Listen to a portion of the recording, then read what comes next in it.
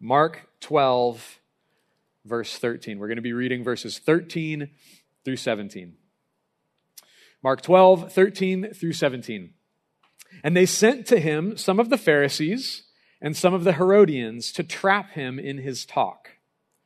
And they came and said to him, "Teacher, we know that you are true and do not care about anyone's opinion, for you are not swayed by appearances, but truly teach the way of God.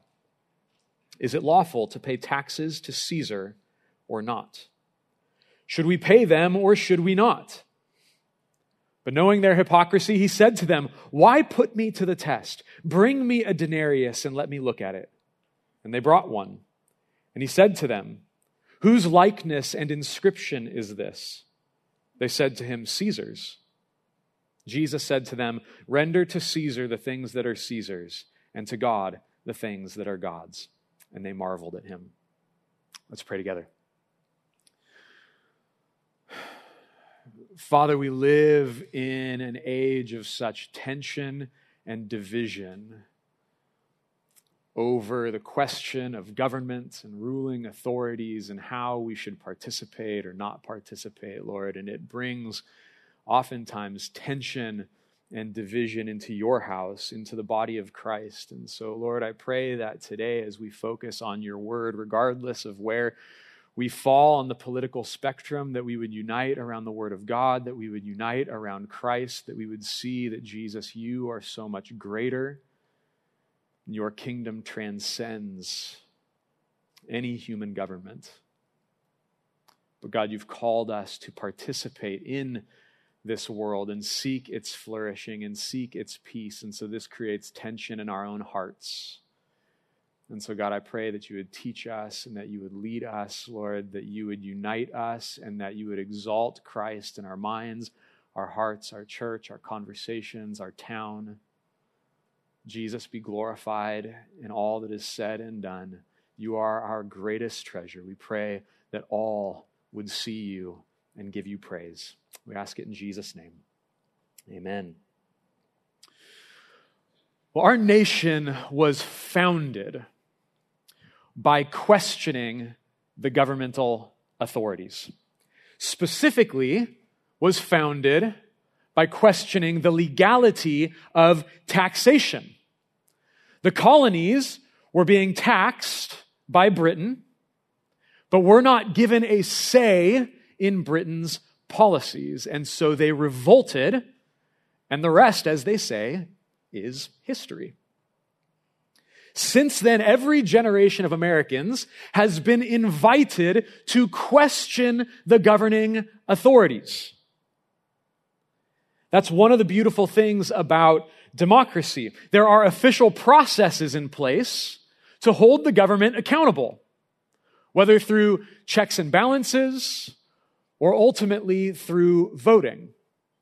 We have the opportunity to question the government and keep them accountable. And while this role we play in our democracy invites and gives such honor, it gives power and authority and dignity to the people, it also creates greater opportunity to experience tension with friends and family around the dinner table, during the holidays, because of policies that someone may support or the ballots that they cast.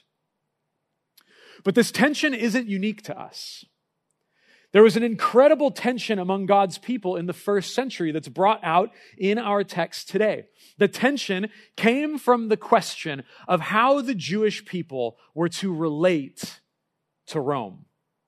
And so Jesus is confronted by two groups of people. Remember, last week we talked about the Sanhedrin, made up of the chief priests, the scribes, and the elders. Well, this Sanhedrin, it says they sent to him. They sent to Jesus. The same group, the Sanhedrin, now goes into these other groups of people and says, hey, we need you to do us a favor. We need you to go to Jesus. We're sending you to them. And those two groups are the Pharisees and the Herodians. Now, let's imagine that this room represents the political spectrum of Judea.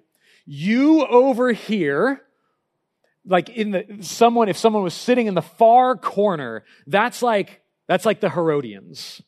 And over here, you guys over here, the far back corner, you guys are the Pharisees. These two groups represent the extremes of the political spectrum in Judea. The Pharisees were anti-Rome, anti anything that had anything to do with Rome. They want Rome out.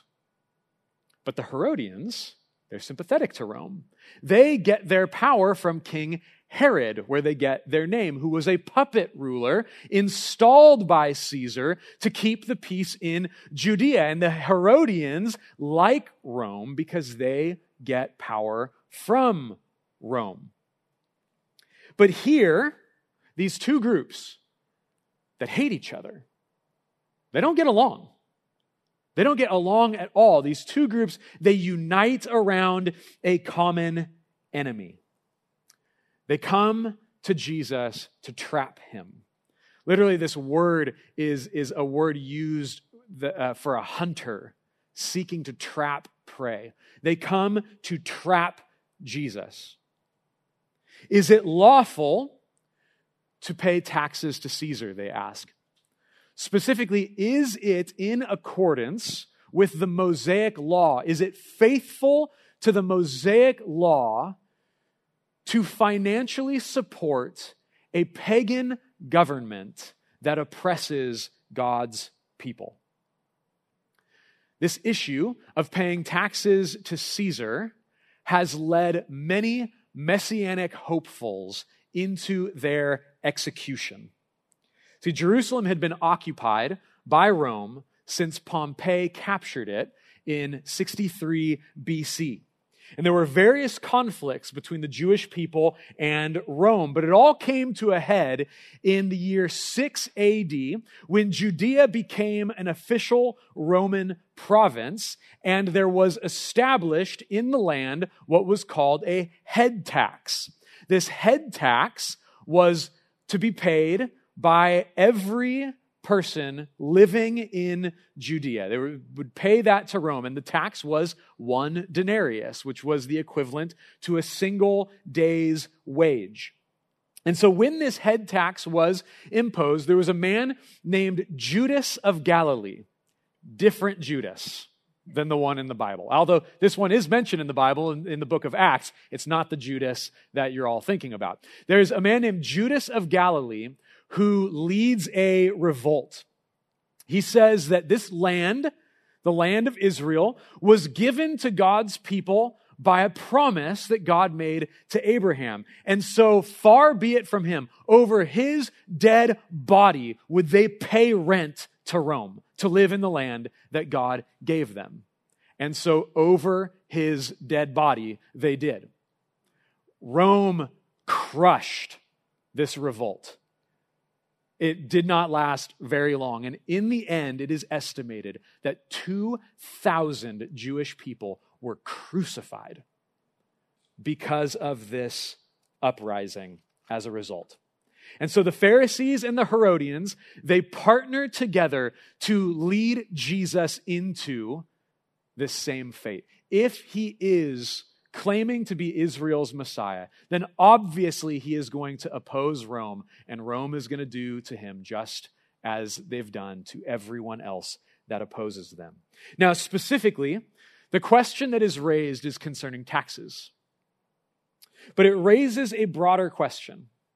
It raises the concern that many of us have today.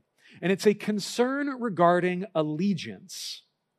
Is it possible to be loyal to both God and human government?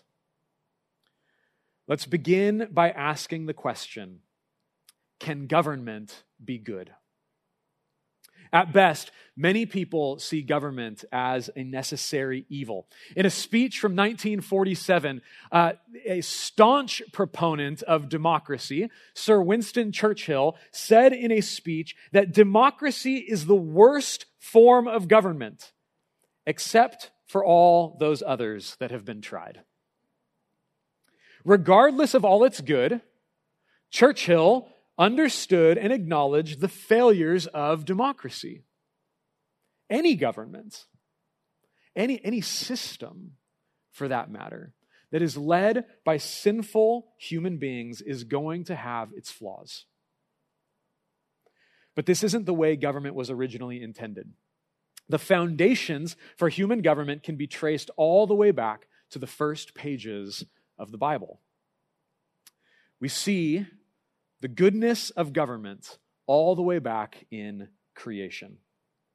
In Genesis chapter 1, God makes human beings in his own image, and he places them in the garden, and he blesses them. He says, "Be fruitful and multiply, fill the earth and subdue it. Have dominion over the fish of the sea and over the birds of the heavens and over every living thing that moves on the earth." These words, to subdue or to have dominion, are words of governance. This is language of governance. This is what kings do. And this is what queens do. They rule over their domain. They have dominion. The dominion that the first humans were to have was over all of creation. As God's image bearers, they were to partner with God to extend the paradise of Eden all over the face of the earth and to fill the world with God's glory and God's image. This is the good seed of a good government. Government is good when it cultivates the flourishing of creation. Government is good when it cultivates the flourishing of creation. The humans were to cultivate the wild of nature, to bring it into submission, to bring out its full potential and beauty, not to destroy it, not to crush it, not to go out there and burn it down or cut it down. They were to go out into the wild of nature and cultivate it, to bring out its full potential and beauty, to turn the wild into a garden. There is beauty in the wild of nature. I've had so many conversations with people who love, I have friends right now who are backpacking right now. They're going out into the untamed wilderness and to rest in God's presence, in the beauty and the wild of nature. And in the wild of nature, there's opportunity to see not only beauty, but also to provide for yourself. For generations, countless thousands of years, human populations provided for themselves by foraging, by going and finding the goodness in creation and feeding themselves with it. There's beauty and blessing in the wild of nature. But when that beauty and potential is governed well, it has the opportunity to provide beauty and blessing. It has the opportunity to provide good things for the world. Think of someone who wants to begin farming. Maybe they acquire a plot of land and they just start randomly throwing seeds everywhere. They're not paying attention to what time of year it is or what the weather's like or whether or not the seeds are finding their way into the ground.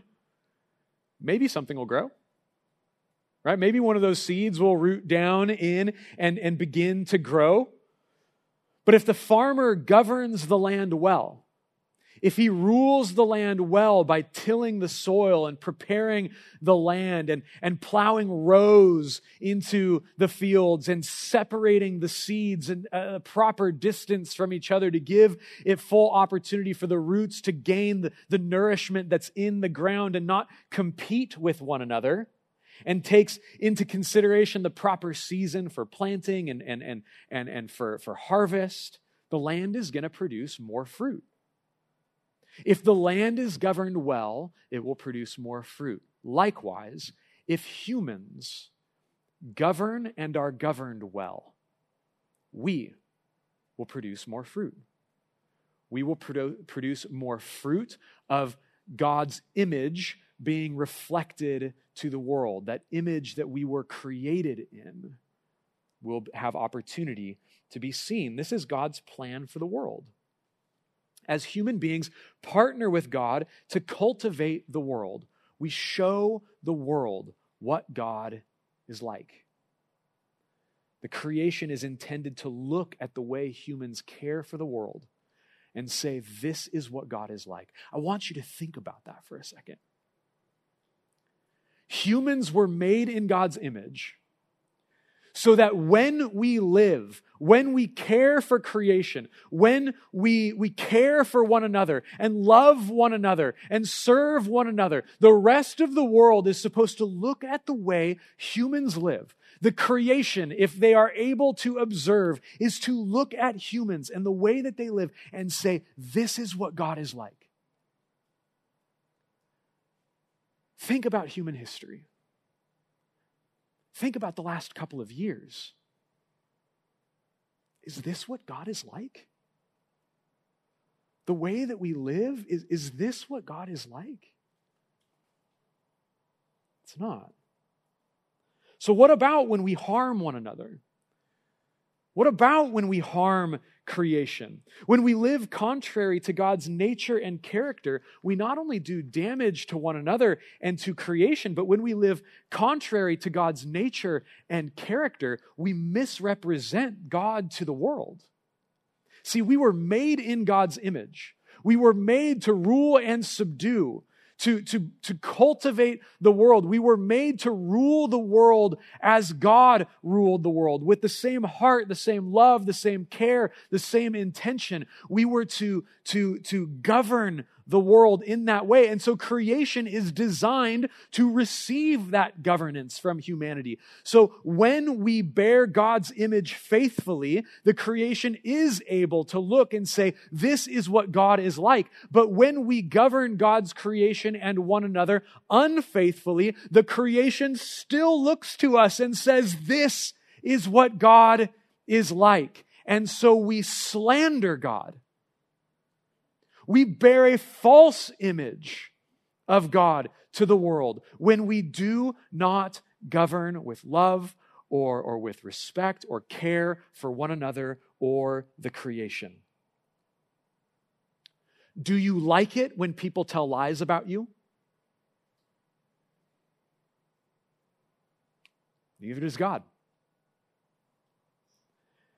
And it's here when we see another good aspect of government.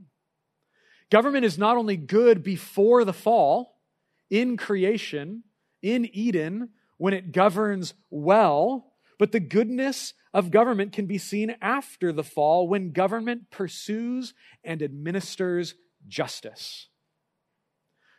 When things are out of line and when people bear a false image of God to the world, government has the opportunity to come alongside and correct it, to bring justice.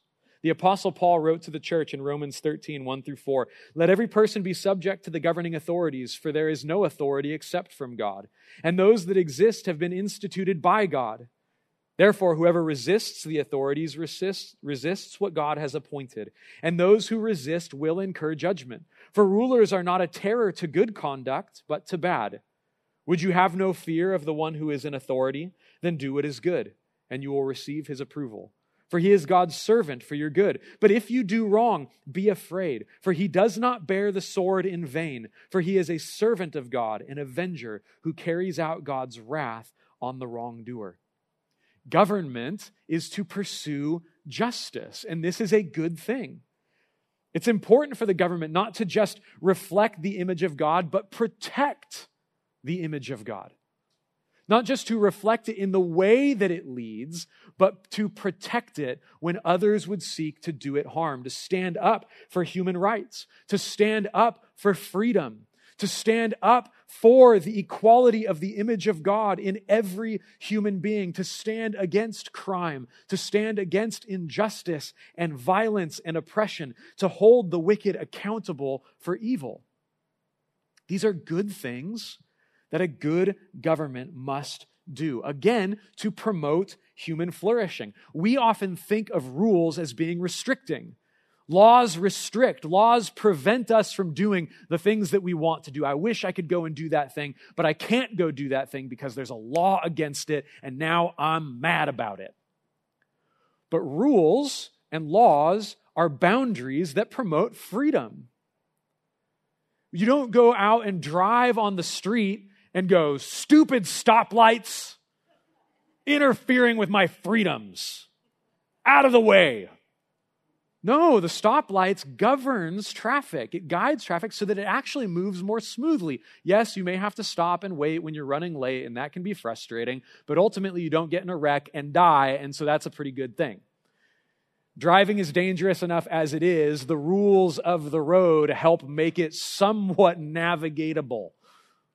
They're a good thing. The walls of a house keep a family safe. They're not restrictive. They keep the family safe so that they can sleep in peace. Governance is like gardening. It brings order to the natural world. It brings order to the people so that the people can flourish, not to squash them, not to oppress them, not to marginalize them. Government is good when it promotes the flourishing of human beings. The reason the Herodians supported Rome and supported the tax is because Rome did some amazing things. Rome was incredible in what they were able to accomplish. No other empire in human history before Rome was able to actually increase the quality of life for so many people, relatively speaking. They did some incredible things. It reminds me, I don't know if I'm allowed to say this. I'm going to say it anyway. I was raised on Monty Python. Deal with it.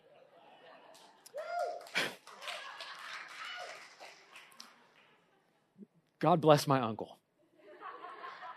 There's a scene from a Monty Python movie called The Life of Brian. I'm not going to recommend it. It's very irreverent. But there's a scene from the movie of The Life of Brian. It takes place in first century Judea, right, where Jesus was living and moving and had his ministry. And there's a group of revolutionaries sitting in a small dark room. And the leader of the revolutionaries is played by our neighbor down the street, John Cleese. And John Cleese says to this group of people, "What has Rome ever done for us?"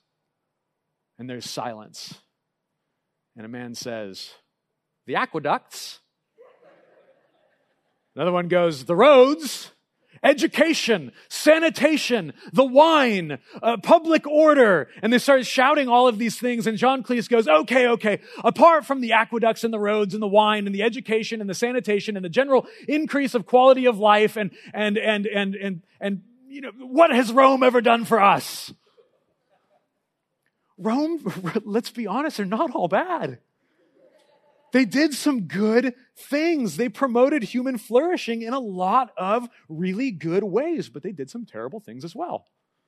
They did some awful things as well. We talked about 2,000 Jewish people being crucified for opposing a tax. There's some good, there's some bad.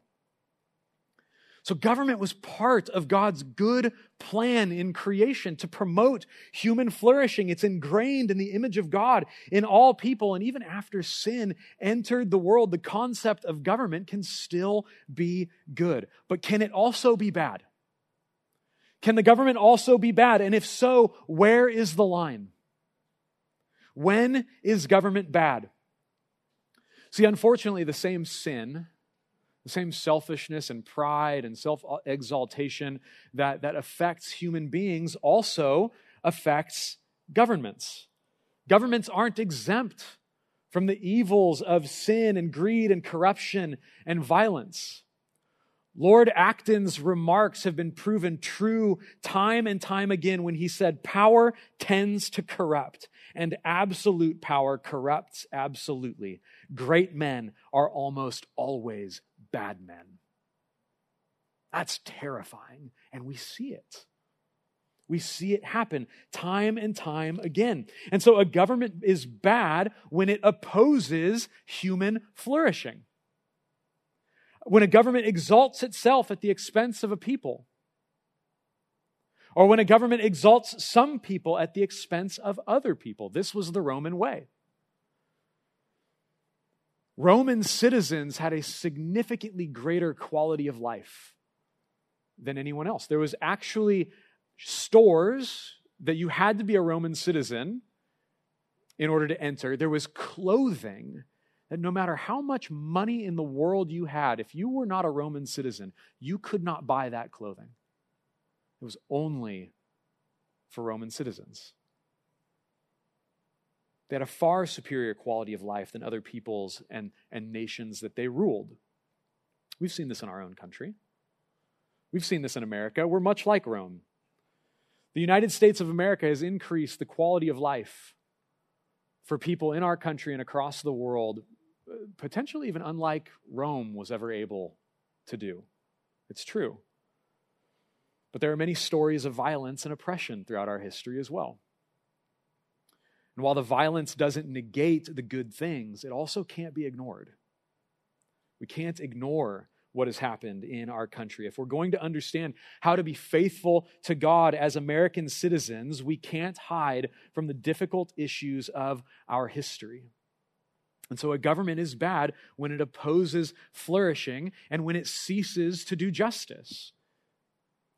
If cultivating human flourishing and seeking justice are what makes a government good, then it's opposing those things that makes a government bad. When violence and greed and corruption go unchecked and unpunished, when there are those who are above the law and unaccountable to anyone else, these things make a government opposed to God's design for it. But government can also be bad, even if it's increasing the quality of life for all people, promoting human flourishing and seeking justice. A government can still be bad when it accomplishes these things for its own glory rather than the glory of God. And when this happens, when the government is doing all of these things to exalt itself, it becomes a false god. A government is bad when it becomes a false god. And so when confronted whether or not the Jews should pay taxes to Caesar or not, Jesus asks for a denarius. The denarius was the same coin that was used to pay the tax. And Jesus asks, whose image is this and whose inscription? This is a picture of the type of coin Jesus asks for. I don't know if you can see it there, but you can see it on the sides. This is a Tiberian denarius. This would have been the coin that Jesus asked for and was given. Note the image and the inscription. Doesn't look anything different than things that we're used to as coins, right? That inscription there along the top and sides, the one on the right is the back of the coin, and it says Maximus Pontiff, which means high priest. And on the other side, it says, Caesar Augustus Tiberius, son of the divine Augustus. It's the inscription. This coin is literally a graven image to a false god. This is a pocket idol. That's a picture of the god of the Roman government with his title. Caesar Augustus Tiberius, son of the divine Augustus. They believed that when Tiberius' father, Augustus, died, he became a god, and therefore every Caesar after him was also.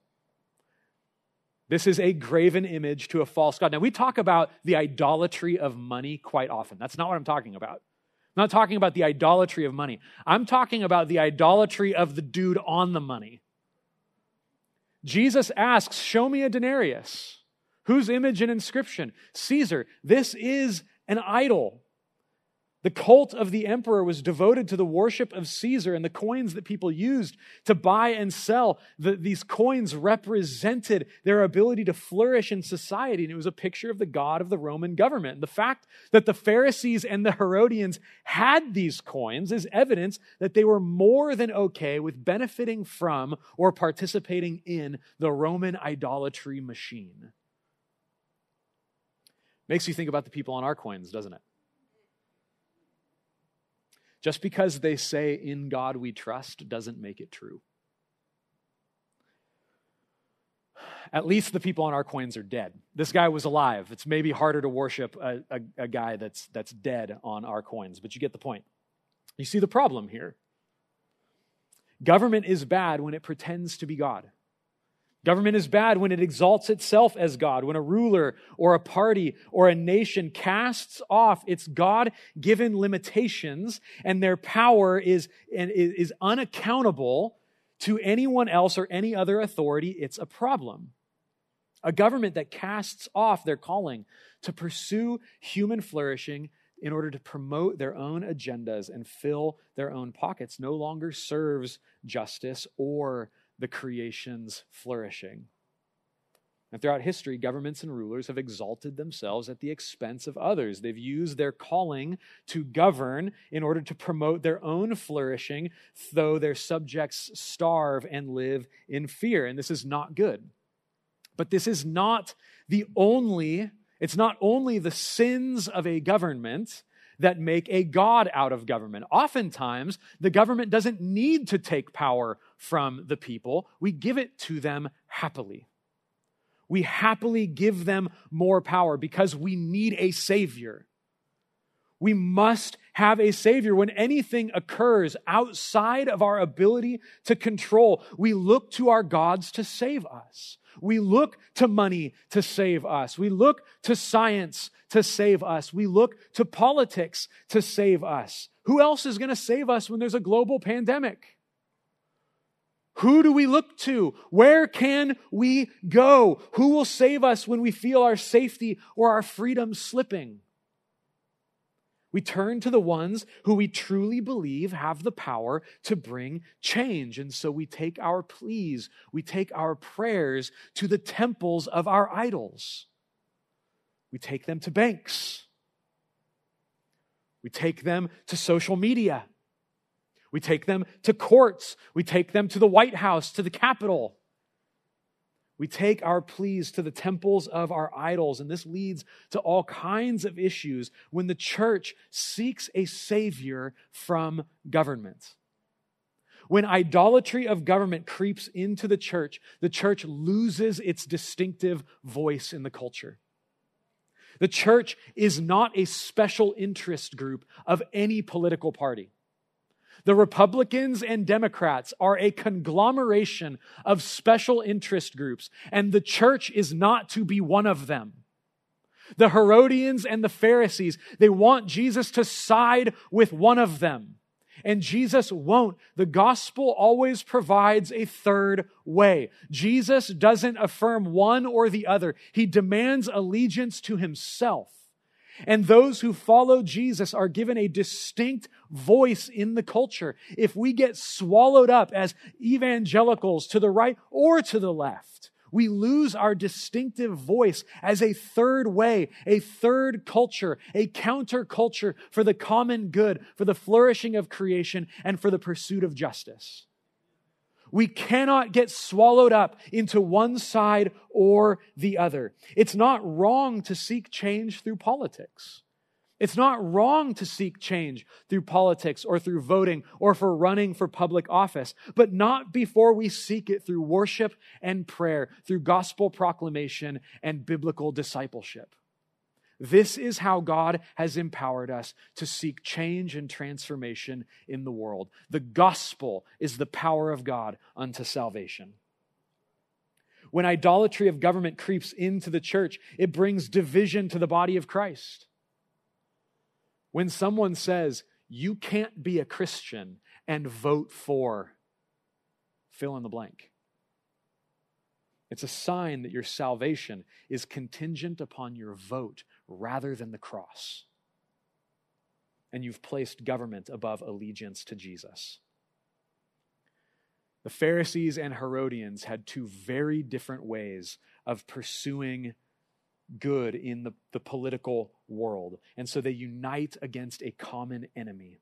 My hope today is that no matter where we fall on the political spectrum, realistically, there's people in this room who represent the far sides of the political spectrum. My hope today is that we would unite around a common Savior, that we would be united around Jesus, that we do not base our faith upon our politics, but that our faith would influence our politics. Our faith would influence our policies. Our faith would influence the way that we live and the way that we vote, because Jesus is not a Pharisee. He's not a Herodian. He's not a Republican. He's not a Democrat. He is the King of Kings and the Lord of Lords, and his kingdom transcends all human government.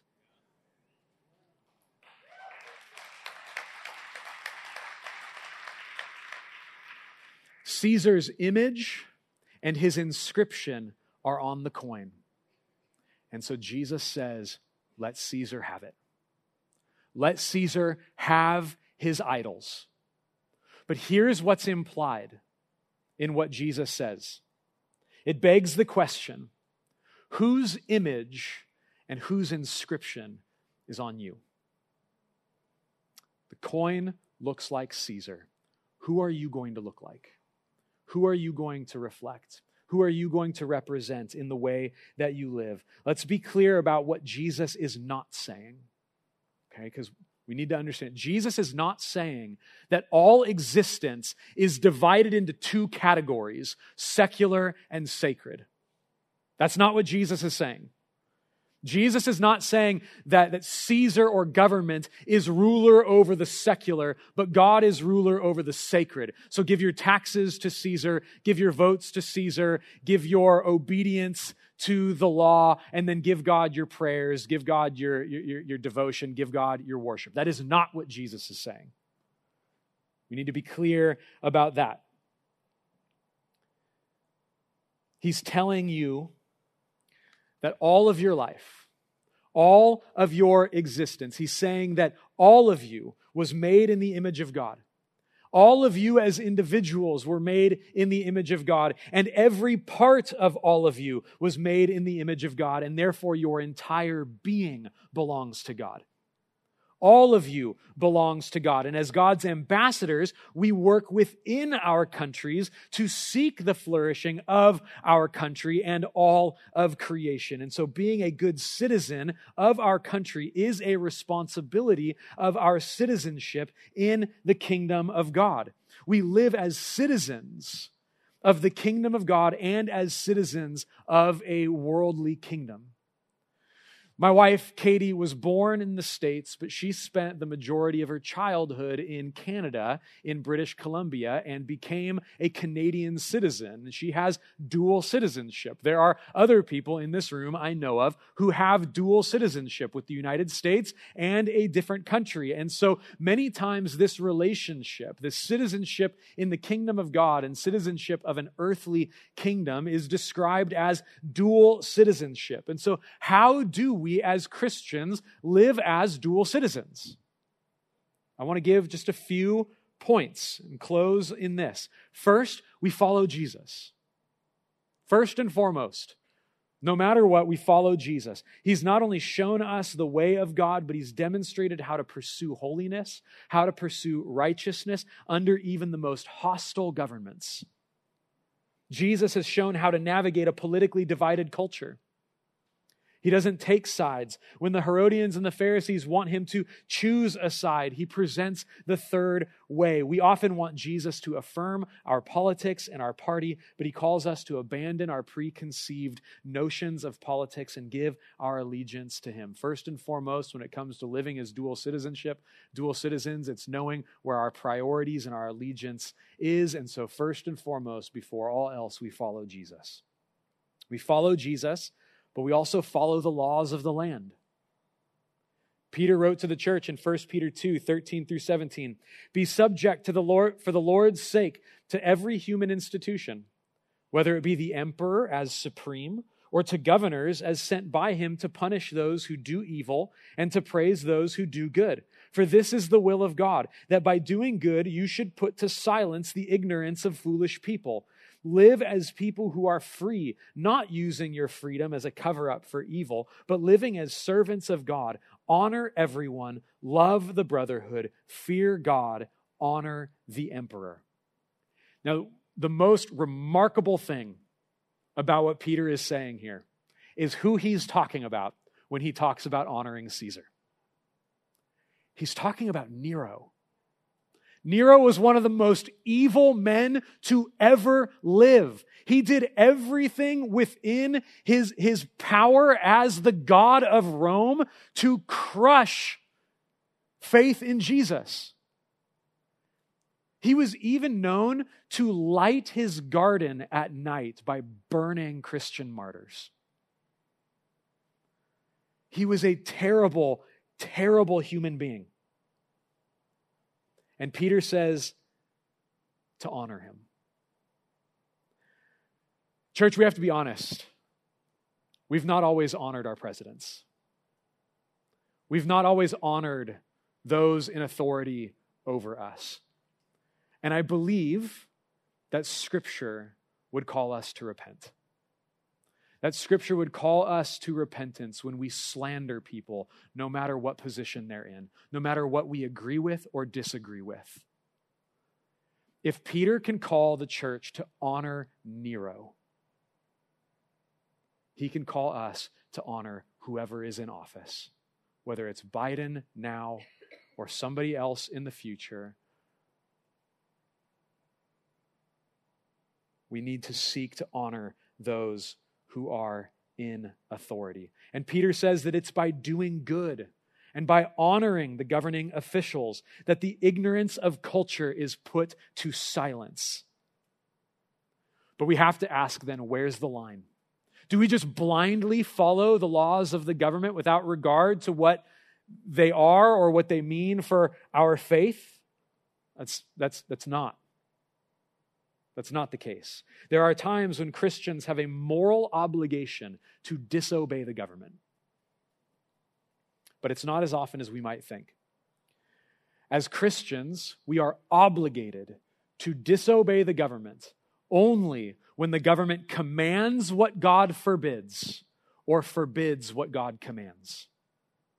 We see this in the book of Daniel, when the people were forbidden to pray. They disobey. When the apostles are commanded by the Sanhedrin to stop speaking in the name of Jesus, they say, "Far be it from us to obey you rather than God." They disobey. When the government commands what God forbids or forbids what God commands, there will be times when we want to disobey, but God doesn't permit it. There will be times when we want to comply, but God does not permit it. And then there's a matter of your own conscience. Even when those around you urge otherwise, you must be at peace with God in all of your conduct. No matter what it is, you must have a clear conscience regarding the stance you take and the ballots you cast. And so as dual citizens living in a democracy, we follow Jesus. We follow the laws of the land, and we vote according to kingdom principles on all issues. We are not just one issue voters. We can't be. It's too important. It's too important to just be one issue voters. We have the opportunity to seek flourishing and justice and peace for all people when we vote. We need to be aware of both sides. Be aware that both sides represent good things and both sides are affected by sin. And so this means that as believers, we will never have a home in a political party. This means that voting is incredibly complicated, not just for our country, but for you. For Christians, voting is incredibly complicated. We must be informed.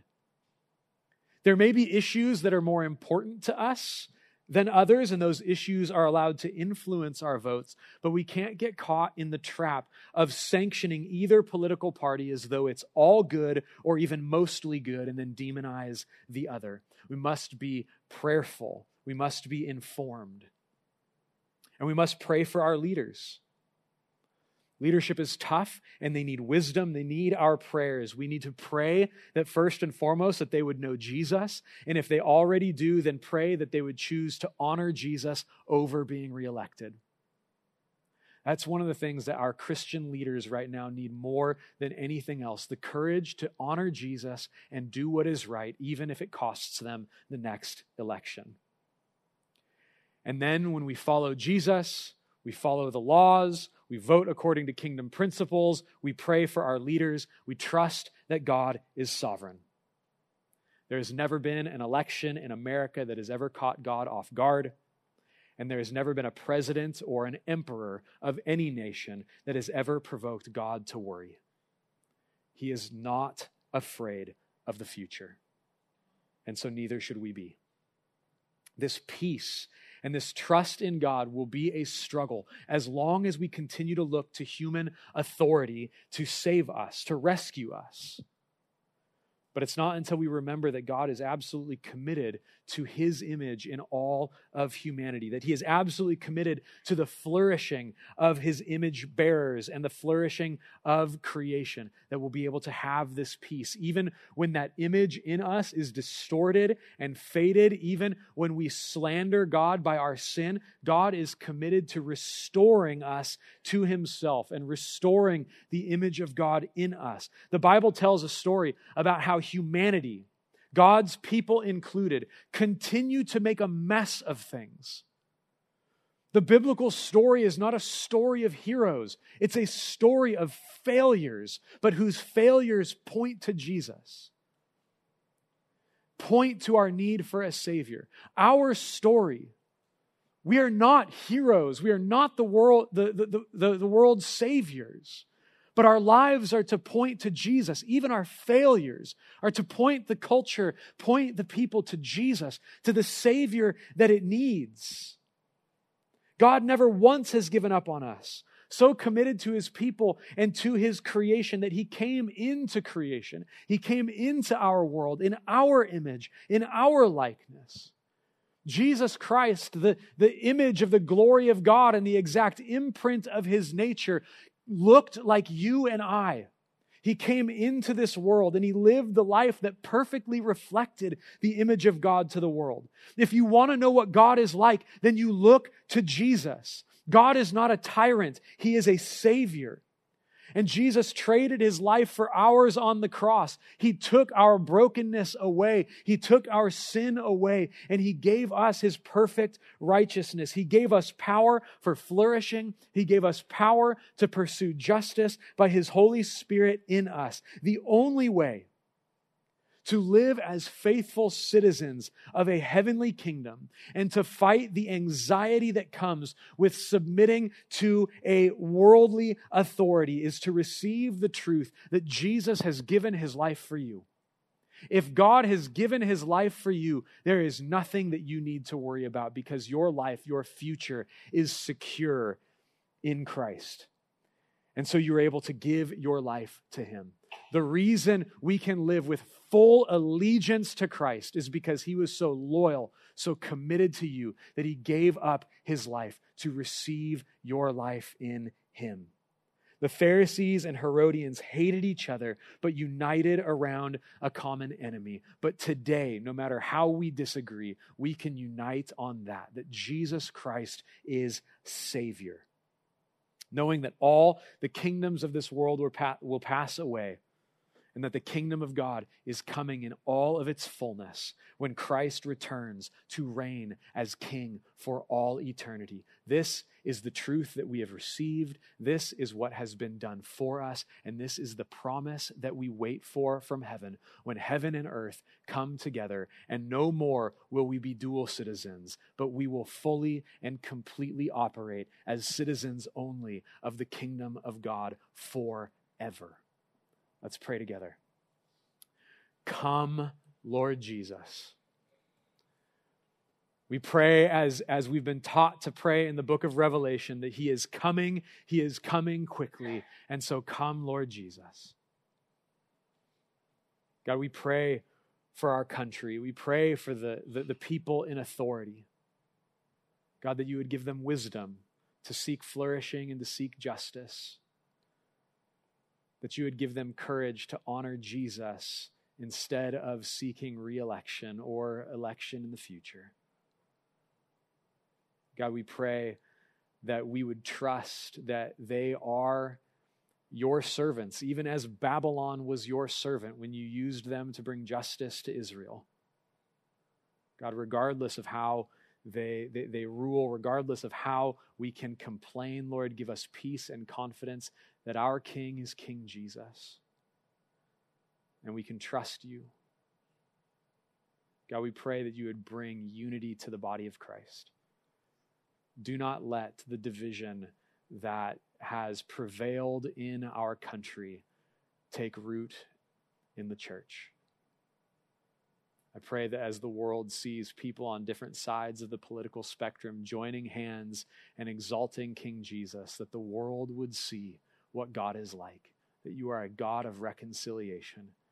And if you can unite us in our political views, then that can give hope.